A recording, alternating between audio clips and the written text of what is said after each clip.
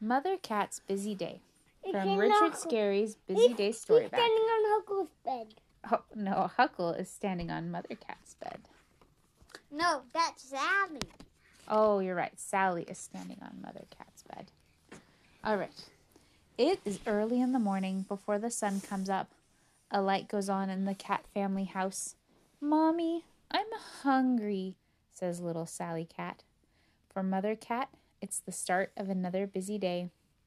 In the kitchen, Mother Cat prepares breakfast for the cat family. While everyone eats, she makes sandwiches for Huckle's and Loli's lunch boxes.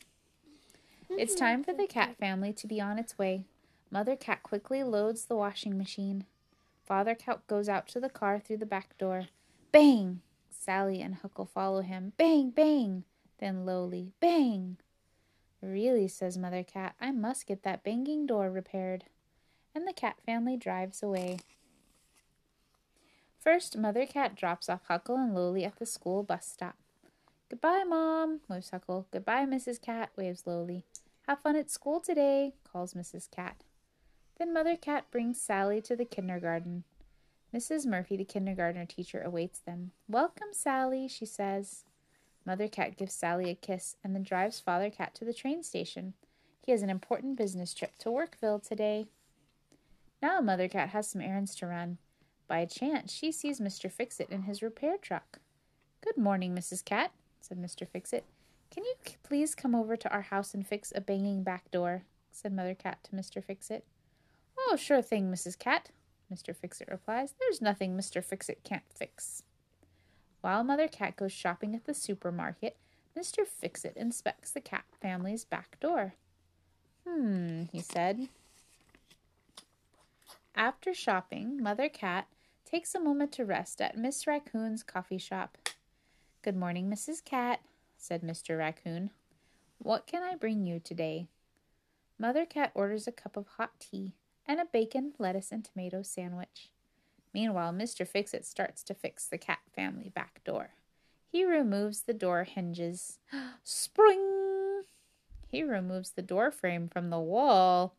Crack! Uh-oh. He brings his biggest hammer from his repair truck. What's Mr. Fix-It about to do? I don't know. We'll have to see. Soon it's time for Mother Cat to pick up Sally from kindergarten. Sally made a finger painting for her mother. "Thank you, Sally," says Mother Cat, hugging her. "Oh, it's beautiful." Then she picks up Huckle and Loli at the school bus stop.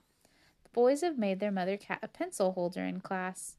"Oh, thank you," says Mother Cat. "This will be so useful by the telephone." Telephone? Mom. Look, he'll sing bye. By the telephone means she would put the pencils by the telephone. He'll sing bye, but do not. Yeah, Hilda Hippo's not riding with them. She's waiting for her mommy. Now, back at the family house, look. No, he doesn't have a mom. He has to walk home. She doesn't have a mom.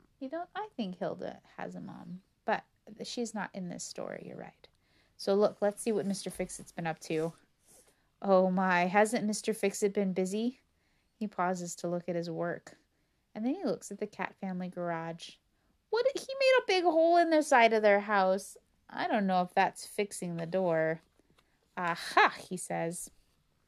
Now find out what he's going to get up to.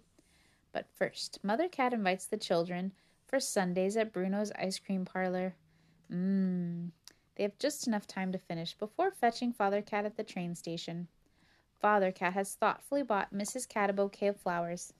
"I had such a successful day," he said. Mother Cat takes the flowers and gives him a kiss.